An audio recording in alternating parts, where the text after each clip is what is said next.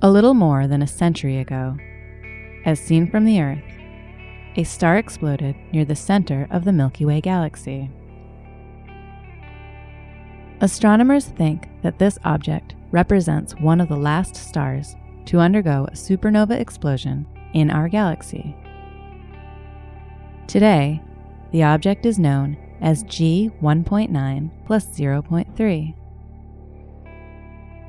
In addition to its relative timeliness, G1.9+0.3 is also of interest to astronomers because it belongs to a special subset of supernovas called Type 1As.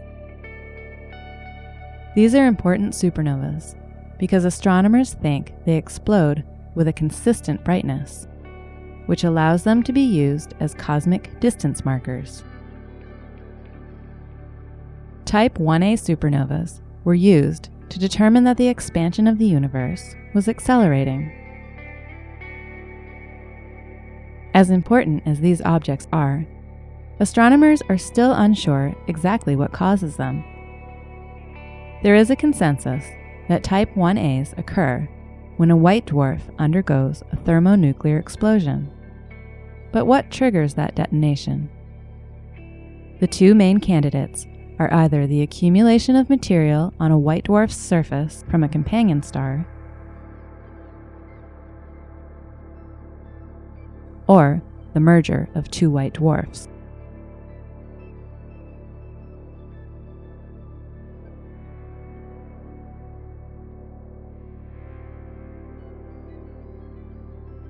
A new study using X-ray data from Chandra and radio data from the Very Large Array reveals that at least one Type 1A was caused by the merger of two white dwarfs. This supernova left behind the remnant called G1.9+0.3.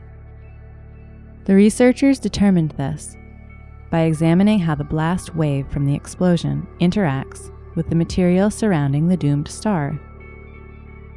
Clues from this interaction led them to conclude that a white dwarf merger was responsible for this particular stellar explosion.